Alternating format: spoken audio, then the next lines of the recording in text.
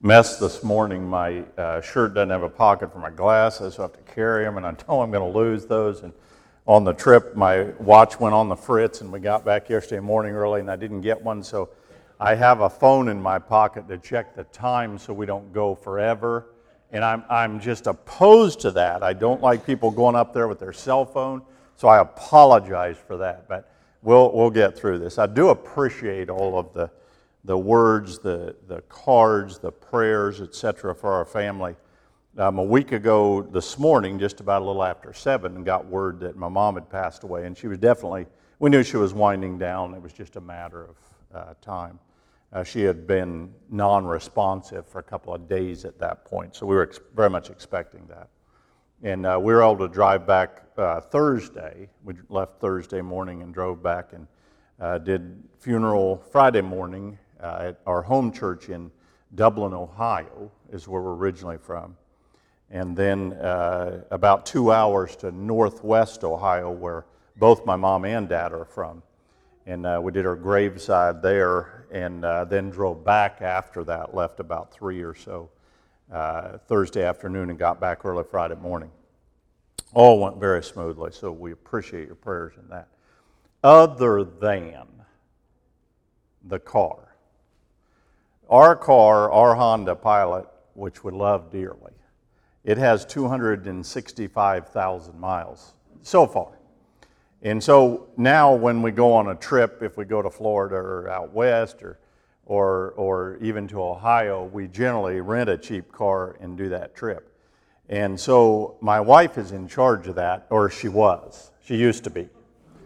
And so she always calls, and I don't apologize for this, but in this case it didn't work out the best. We're notoriously tight. Now many of you can identify that. It's not that we're not generous or whatever, we're just frugal and we try to get the most for our money. So that means when you call to reserve a car at the local car place here at Enterprise, that you say, used to be the subcompact, but you say, I want the economy car now. That sounds better than subcompact, right? And so we did that, got a great price on that thing. It gets like 112 miles a gallon, just incredible. And Marla said, so I'm going, Marla's going, and our son Robbie's going, all grown adults. And we get there, or before we get there, and Marla says, don't worry about that. We're not going to get those. We always get upgraded. Generally, we get upgraded 2 categories. So we're thinking, oh, that's great. Nissan Sentra or whatever it is. We got there almost right when it opened, 7:30. And I went in, and they went to get the stuff out of the Pilot, parked it and so forth to put it in the rental car and the new car. And we were doing the business, and the lady said all excitedly, she said, hey, we've got a Ford Fiesta for you. I really didn't know what a Ford Fiesta is, but it's one of those that sets the world record like a VW Beetle for cramming the most people in, and you look at the pictures and their faces are against the glass and stuff like that. So we looked at that and we kind of thought, we're in trouble here a little bit, 3 of us, and driving about 24 hours, 12 each way and so forth, but it was cute. And the first 4 or 5 hours, it was almost halfway there, it was somewhat of an adventure. I had no idea that there were cars that would sat that low. This is no kidding. Maybe you have one or been in one, but no kidding. When you pull up to a drive-through window to get your food or whatever, you are literally going like this to hand them the money and stuff. And a normal car, you're like this, but this is way up there. And it is just absolutely crazy. And the whole time you're thinking, okay, we're getting 40-some miles a gallon on the deal. This looks great. But about halfway back to Ohio, we started learning the meaning of the term. I really didn't know what they meant when they talked about pressure points in the body. Shoulders, back, the hips. I mean, the hips were crazy. And we made it to Ohio, but then after the graveside service starting back, that was agony I've ever seen. First we thought, the best seat of the 3, there's 3. There's the front seat, the back seat, or the passenger seat, and kind of the back seat. We thought the best seat was the passenger side. Well, that wore off soon. That was terrible on your left hip.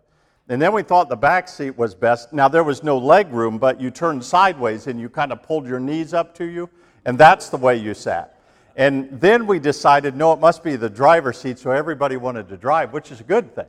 But then that sat on, so we're not going to do that again.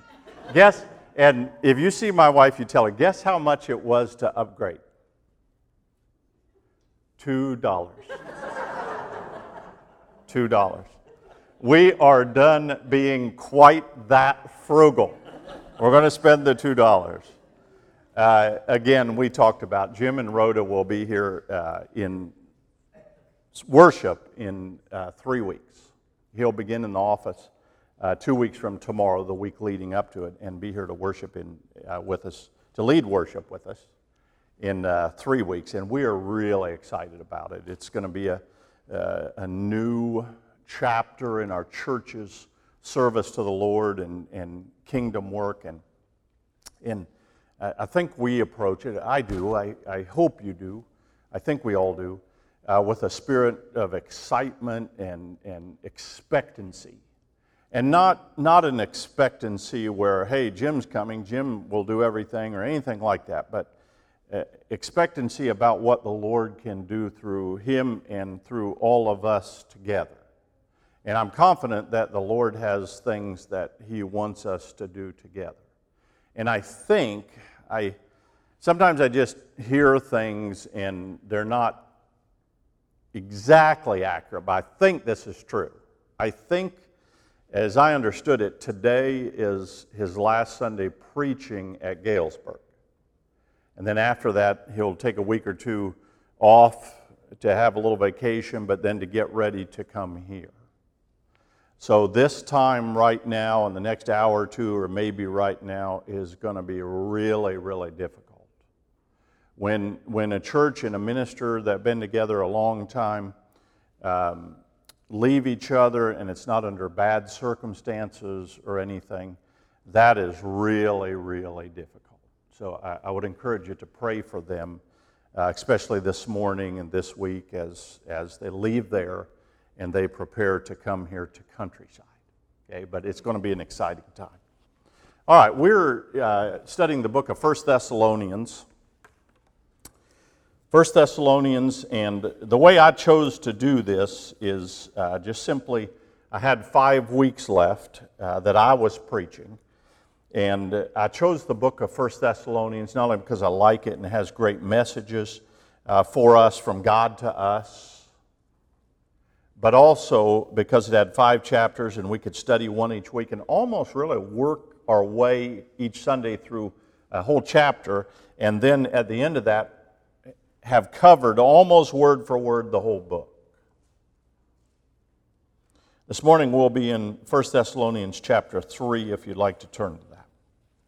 We remember, just briefly, Paul in his travels, and Paul had different traveling companions. You probably heard that, Barnabas and Timothy and Silas and John Mark and so forth. But this particular time he had with him a young man named Silas and Timothy, and they were traveling on a missionary journey, what we call that now, a missionary journey.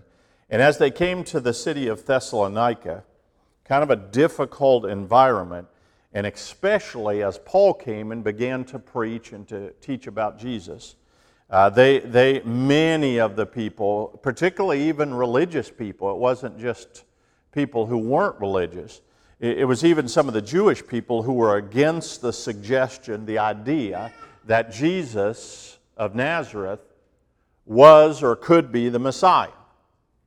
And so almost immediately they began to oppose Paul and cause problems for him. Well, in the course of his staying there, Paul and his companions staying in the city of Thessalonica, there were, however, other people that were receptive to that and became Christians and became part of the early church there. So before Paul and his traveling companions left, there were Christians who became a church, and then Paul eventually left because of that severe opposition. Now, as he continued to travel to Athens and so forth, Paul, of course, they were very much on his heart. And he finally, you see this right here, this is where we know how we know that that's what happened.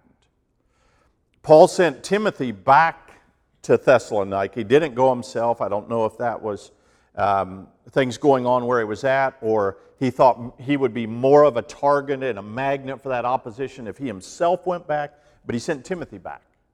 And he wanted Timothy to check on him. How's it going? How are you doing? We know there's still opposition there. That hasn't died down just because Paul left. Are you staying faithful, etc.? But he also wanted Timothy, if that were the case, to encourage them. Chapter 3 is kind of where you find out about all of that. Now, so Paul sent Timothy to them. Again, he's going to just check on them, find out about their faith, he says. He's going to strengthen and encourage them. And he's going to say several times in this chapter to them, and I think to us, because this is cranking up. There are going to be trials, not literal trials, but it might result in that. And there are going to be persecutions, they're coming. They're happening, more are coming, may get stronger. Now, two things I see here, kind of overall. He wants them to stand firm. And he's even going to commend them. You guys are standing firm. And then he wants their hearts to be strong.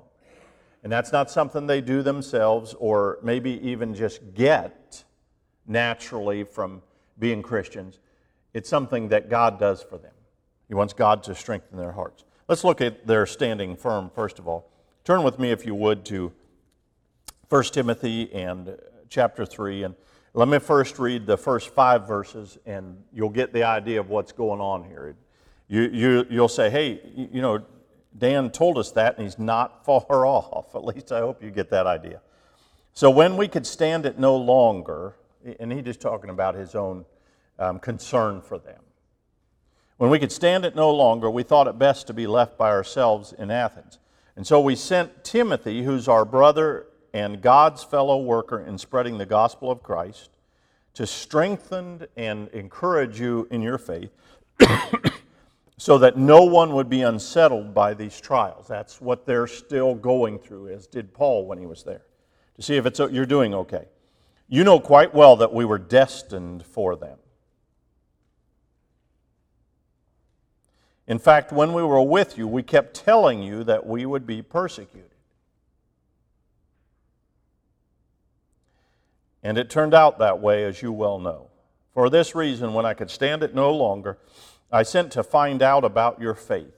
I was afraid that in some way the tempter, and that would be Satan, might have tempted you, and our efforts might have been useless. So that's kind of the summary of what's going on that we've been talking about. It's in the middle of the book, right in the middle, but that tells you what Paul did and what he's doing now and why he writes this letter and what he's concerned about and all of that.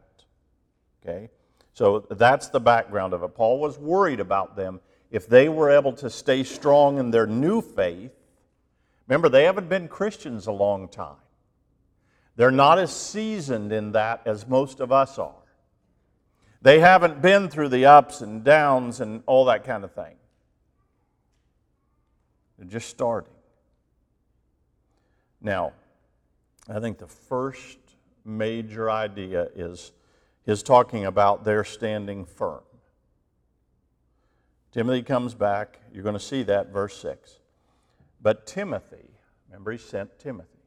But Timothy has just now come to us from you, and he's brought good news about your faith and love. He told us that you always have pleasant memories of us and that you long to see us just as we long to see you. Therefore, brothers, in all our distress and persecution, he uses that word our, O-U-R, our distress and persecution. Paul went through that. He may even be going through that now. And they're going through that. So they're going through distress and persecution together. In all our distress and persecution, we were encouraged about you because of your faith. And now we really live. And now we really live since you're standing firm in the Lord. How can we thank God enough for you in return for all the joy we have in the presence of God because of you? Night and day, we pray most earnestly, not only that we may see you again, but to supply what is lacking in your faith. Again, I think the overall idea, maybe of the whole book, is that one. That when Paul checks on them through Timothy, remember they didn't have email, Facebook, telephones, any of that stuff back then. They had to send a messenger. And however many days and weeks that took for them to get there, sometimes it was walking, sometimes it was riding, sometimes they had to take boats and all that kind of thing.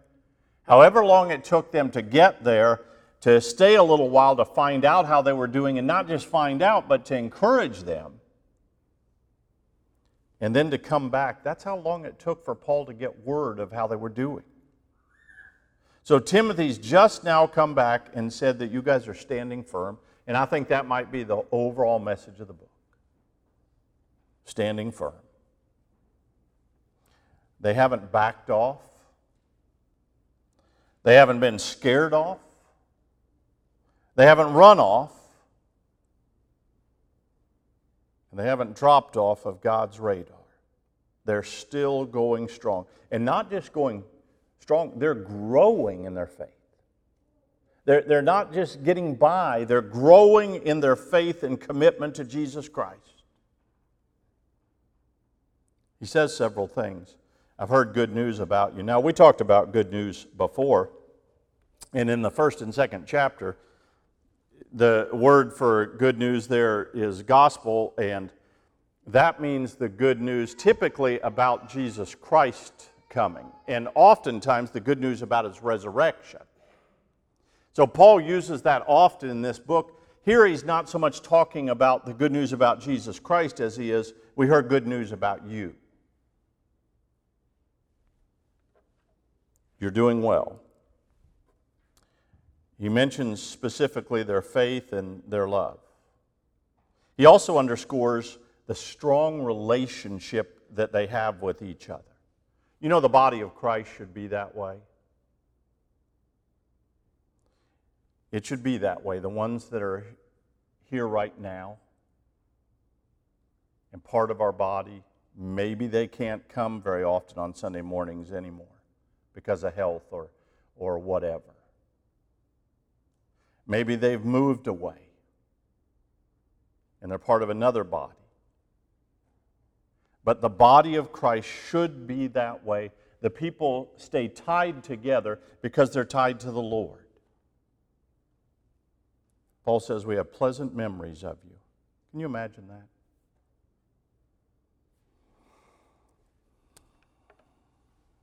Their pleasant memories had to have been they were gathered in somebody's primitive house or someplace away where they weren't likely to be discovered. And they're worshiping together. And they're trying to encourage each other. And yet they're glad to be together. They're excited about each other. They remember even those difficult times as pleasant memories. They long to see each other again physically, though they have no idea when that might happen.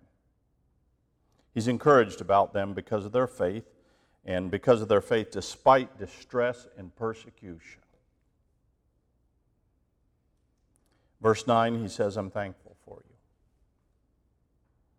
Is that just some kind of vague pie in the sky gratitude? No, it's thanking God for them responding to His preaching and teaching and staying faithful. one of the things that we as church leaders need to be doing is praying for our people and thanking God for them, for their commitment, for their faithfulness, for their standing firm. He prays for them in verse 10 constantly and earnestly, and that God will supply what's lacking in their faith. This standing firm thing is a big deal. It's not letting anything come between us and the Lord. It's having faith that's unmovable, that's unchangeable, that's undefeatable, that's literally a force of God. One of the candidates in the debate the other night, one of the 10 candidates in the debate the other night, on Thursday night, the second night, said, "Shame on we Christians because of our intolerance." And so it begins.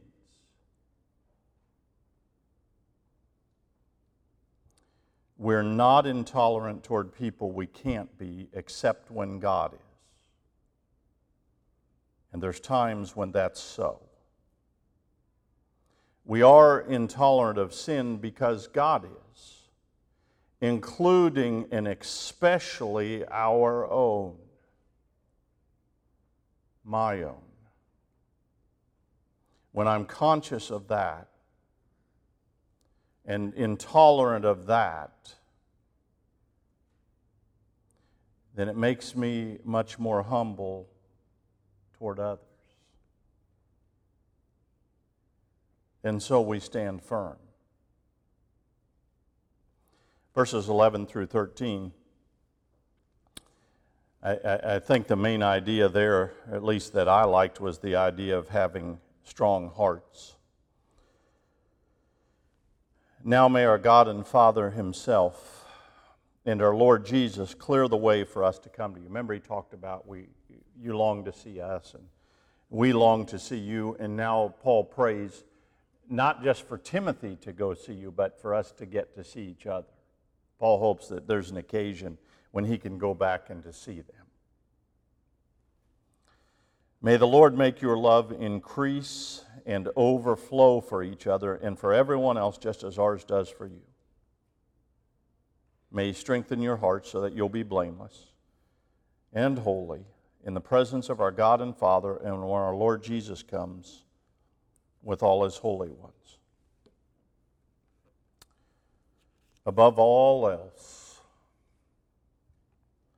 with a firm faith, these new persecuted Christians need strong hearts. It's not the kind you get from medicine or medical procedures. It's not the kind that exercise helps. It's not the kind we can do much of anything about ourselves except to invite God to give us that.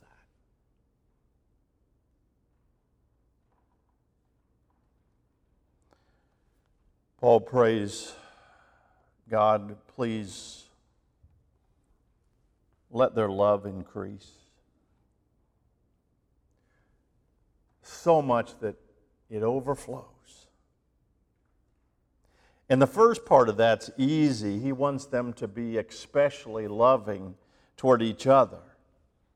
Don't you imagine that bond grows when they get together, as we talked about, in somebody's house that the authorities or the enemies wouldn't suspect? Or maybe not in a house because they would suspect that, but they go to some kind of secret place, a grove of trees, or behind a building, or beside a river, or whatever it is, and they meet there together, and they pray together, and they encourage each other there together. Well, I imagine they would draw closer, like soldiers do when they're fighting a common enemy, and that draws them closer together. The more difficult part is what he tacks on there. not just that God would make their love increase for each other, but for everyone else.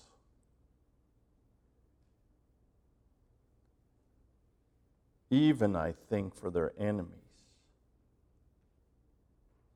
The ones who are making their lives so difficult. And maybe, we're not told about this, but maybe even taking some of their lives.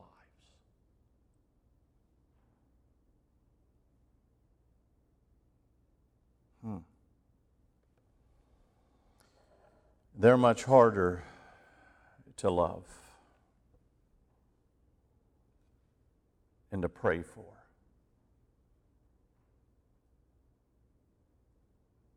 But I think when we do that enough, when we pray for them enough, God begins to change us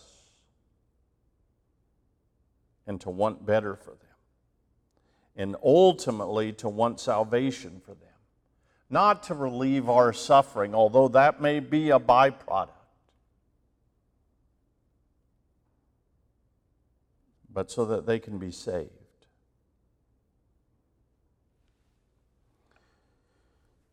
What's the motivation for that? It's so that we ourselves, not our enemies, it's so that we ourselves can stand before God, which we will one day, and be blameless.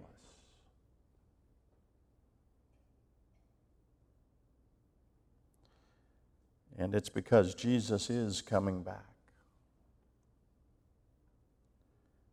And we're waiting for that, and we're preparing for that.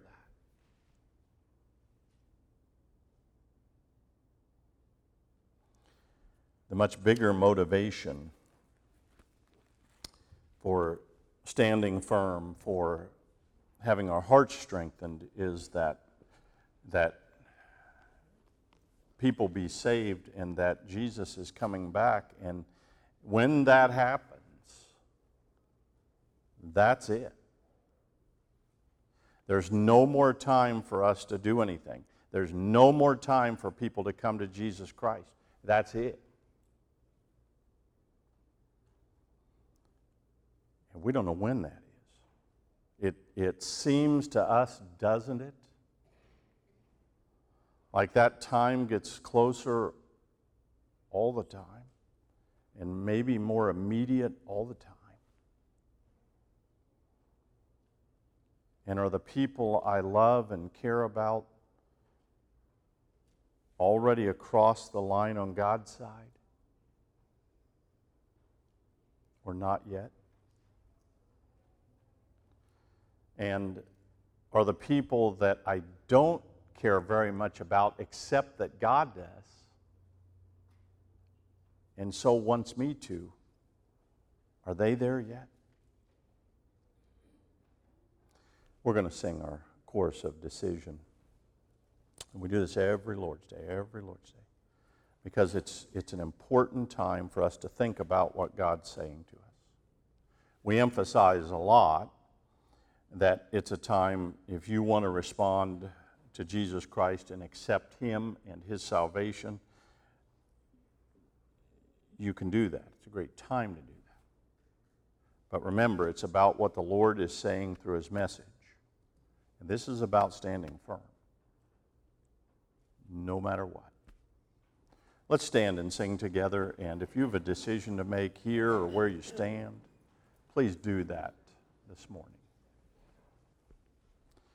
Father, thank you for being in our midst today, and for being the one we strive for, to be like the one we serve, the one we're looking forward to spending eternity with. And Father, it's becoming more apparent in our world that standing firm, despite everything that's going on around us, will become more necessary. And Father, we pray for the wisdom to see that, and then the strength to do that. In your Son's name we pray. Amen.